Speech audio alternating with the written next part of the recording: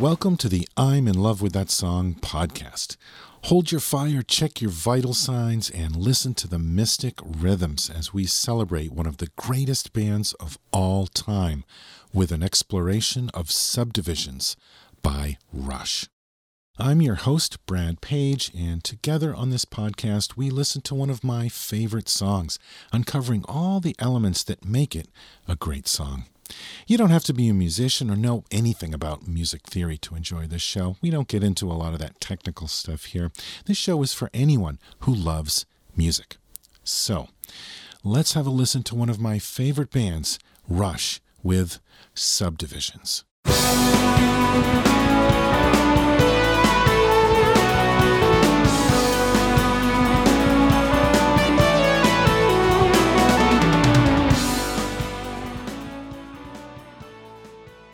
I'm recording this episode on January 12th, 2020. Just a few days ago, on January 7th, we lost Rush's drummer and lyricist, Neil Peart. He died after a long bout with brain cancer. There are many fans, musicians, and fellow drummers who believe that Neil Peart was the greatest drummer in history. Not just as a rock drummer, but across all musical genres. The greatest drummer ever. Period. But he was also one of my favorite lyric writers. He wrote fantasy and sci-fi epics for those early Rush records, but his lyrics became more personal and meaningful as the years went on. So let's celebrate Neil and his bandmates, who are no musical slouches either, with a song that shows all of their brilliant musicianship along with one of Neil's most powerful lyrics that spoke directly about the lives of his millions of fans. After many years of slowly building an audience, in 1981, Rush released their 8th studio album, Moving Pictures, which would become their biggest-selling album. After a massive world tour and a live album that followed, all eyes were on guitarist Alex Lifeson, bassist vocalist Geddy Lee, and drummer Neil Peart. What would they do for album number 9? There was a 1.5 year gap between Moving Pictures and the next album. Doesn't seem like that much today, but a break that long was pretty uncommon back in those days. Rush's sound had steadily evolved over each album, and this next record was going to follow in that tradition. When the album, called Signals, was released in September 1982, it was perhaps their biggest change yet. Back in 1977, Geddy Lee had started playing keyboards along with his bass guitar, but on Signals, the keyboards had moved from being just an added spice to now being one of the main ingredients. They were also avid listeners of new wave bands, and they incorporated a lot of those sounds into their sound. The reggae-tinged sounds of the Police were a particular big influence, and you can hear a lot of that on the Signals album. One thing that was missing from Signals was the epic-length long song. Signals was the first Rush album where none of the tracks passed the 7-minute mark. Subdivisions is the song that opens the album. It was one of the first songs written for the record. Music by Geddy Lee and Alex Lifeson, lyrics by Neil Peart. The song opens with a synthesizer played by Geddy Lee. This intro is in 7/4 time, which would be thought of as an odd time signature. Most popular music has 4 beats per measure, or maybe 3 beats per measure if you're talking about a waltz. But here, there's 7 beats per measure. Let's count it out.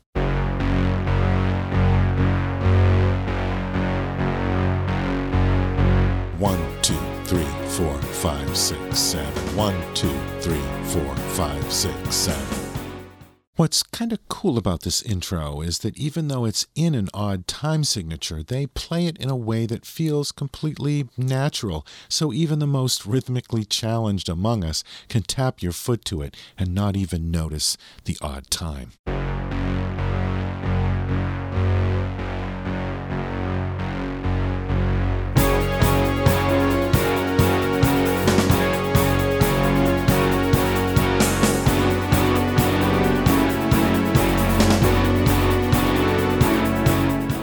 Now, after 6 measures of 7/4 time, they switch to a traditional 4/4 time, or 4 beats per measure. See if you can feel the change. Don't count it, just see if you can feel that shift in the groove.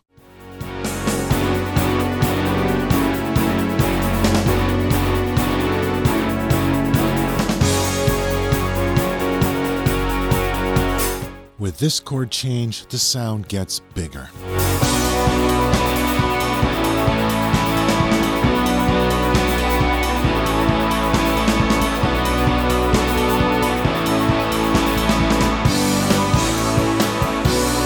Here, the guitar and keyboards play quick alternating chords.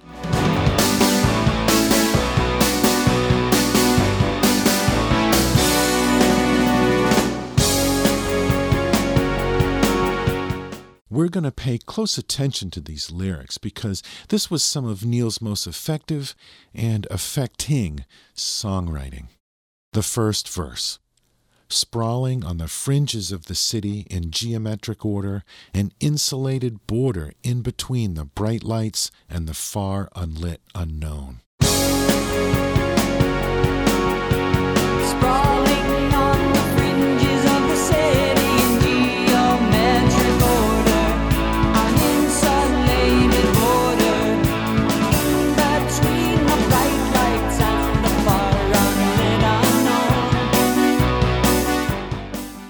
Usually laid out in cookie-cutter developments or geometric order, the suburbs sit between the urban and the rural areas, insulated from both. The next lines. Growing up, it all seemed so one-sided, opinions all provided, the future pre-decided, detached and subdivided in the mass production zone. Growing up, it all seems so one-sided, opinions all provided, the future pre-decided, detached and subdivided in the mass production zone. The uniformity, the pressure to conform, to live up to somebody else's definition of success, go to work, go to college. That's how it felt when I was a kid in school. I'm sure kids feel the same today. Neil's setting the table here for the line that follows. Nowhere is the dreamer or the misfit so alone. Nowhere is the dreamer or the misfit so alone. I believe that most great songs have one key line or phrase that captures the essence of the song in that one expression. And this is it. With this one line, Neil encapsulated how millions of kids felt. If you were a Rush fan back in those days, you weren't exactly swimming with the tide. With this song, Rush created an anthem for every intelligent, creative kid who felt stifled, misunderstood, and alone. Nowhere is the dreamer or the misfit so alone. This leads us into the chorus, and Geddy plays a smokin' little bass lick here.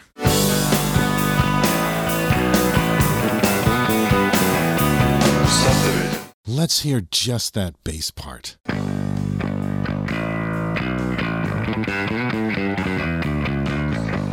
It's worth noting that up until this point, all the bass parts have actually been played on keyboards, not on a bass guitar.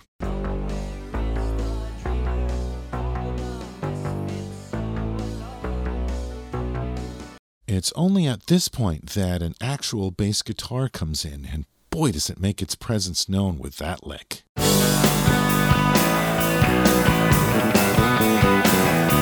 Subdivision. In the high school halls, in the shopping malls, conform or be cast out. Subdivision. In the basement bars, in the backs of cars, be cool or be cast out. Ah, yes, the cliques, the gangs, the in-crowds, the mean girls, call them what you will. The chorus goes, subdivisions in the high school halls, in the shopping malls, conform or be cast out. Subdivisions in the basement bars, in the backs of cars, be cool or be cast out. Man, how many of us can relate to that? Brings you right back with those feelings of high school anxiety. Any escape might help to smooth the unattractive truth, but the suburbs have no charms to soothe the restless dream of you. Once again, the bass guitar is replaced by the bass keyboards, while Geddy plays a melodic synthesizer part over the top.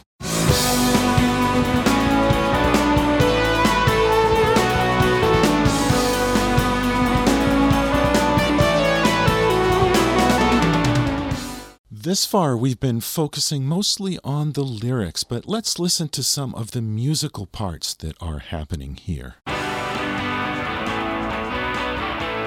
Here's Alex's guitar part for this section. He's doubled or tripled the same part with different guitar tones. You can hear at least one clean guitar in there along with the distorted guitar. Overdubbing the same part multiple times with different tones is a great way to thicken up a part.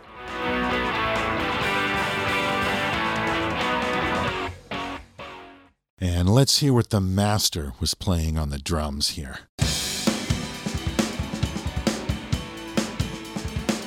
Check out that intricate work on the cymbal.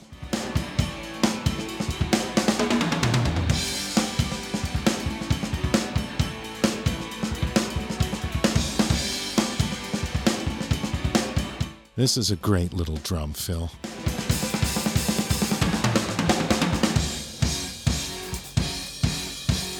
Let's back up a bit and play into the second verse.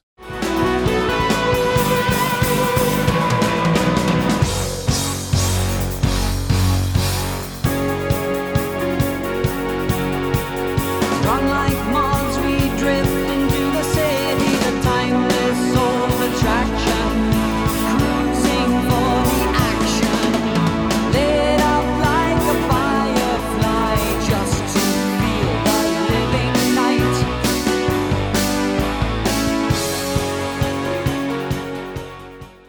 Okay, let's take a closer look at this verse. One thing that surprised me is that when you strip away the keyboards and just listen to the guitar and drums, there's almost a punky feel to it.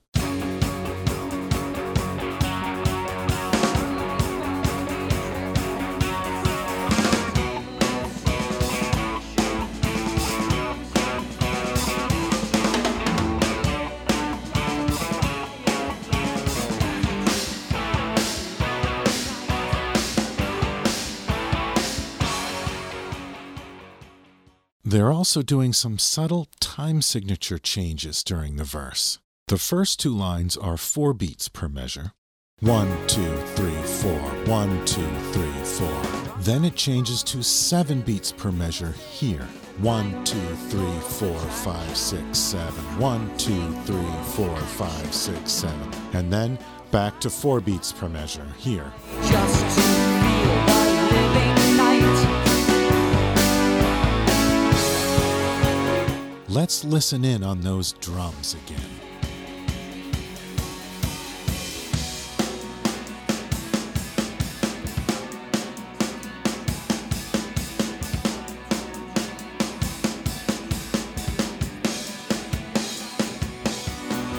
Somewhere out of a memory of lighted streets. And here comes another great bass part.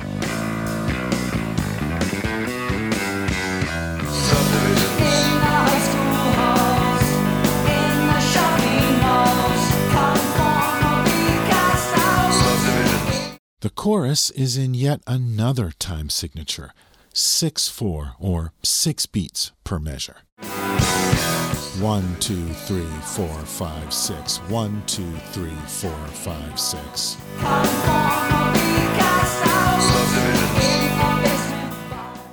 I think it's really brilliant how they mix these different time signatures throughout the song, and yet it seems to flow so naturally. It's not herky-jerky at all. It's really clever.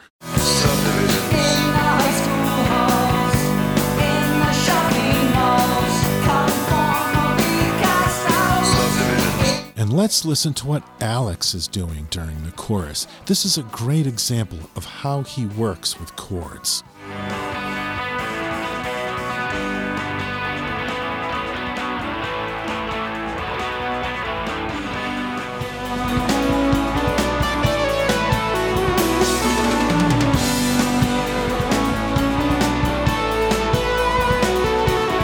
And here's Alex's guitar solo. Let's listen to it by itself first.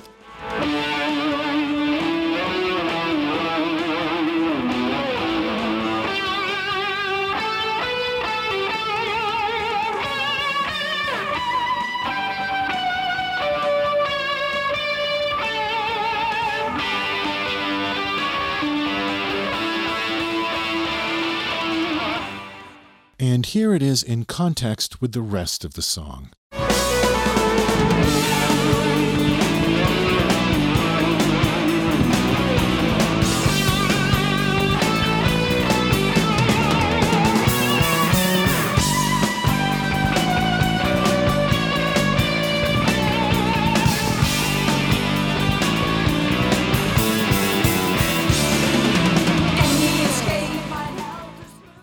Behind the solo, Neil and Geddy are really working it. Let's listen to the bass and drums here.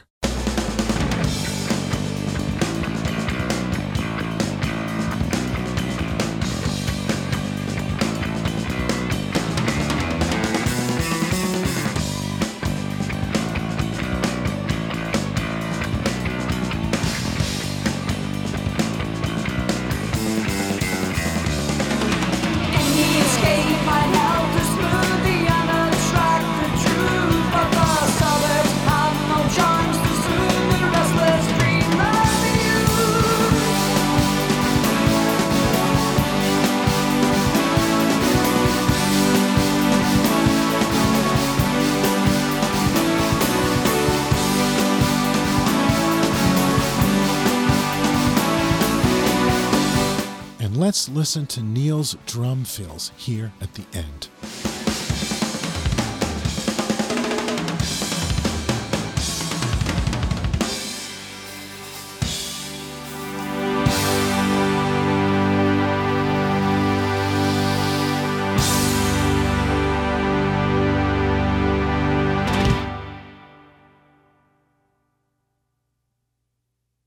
Subdivisions by Rush.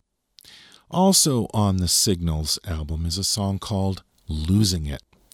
In that song, Neil writes about two people, a dancer in the first verse and a writer in the second, who were once masters of their craft, but now, aging, they're losing their skills. They're past their peak, they just can't perform like they used to. There's a line in that song, "Sadder still to watch it die than never to have known it." Whether you agree with that or not, Neil definitely did, and he retired from playing drums before his skills diminished. He wanted to leave while he was still on top before we had a chance to watch him decline. Neil Peart lived a full life with all the success and tragedy that entails. On August 10th, 1997, his teenage daughter Selena left their home heading to Toronto to start her first year at college. She never made it. She died in a car accident on the way. Of course, that left a hole in Neil's heart and his soul, but for Neil's wife Jackie, losing their only child took something more.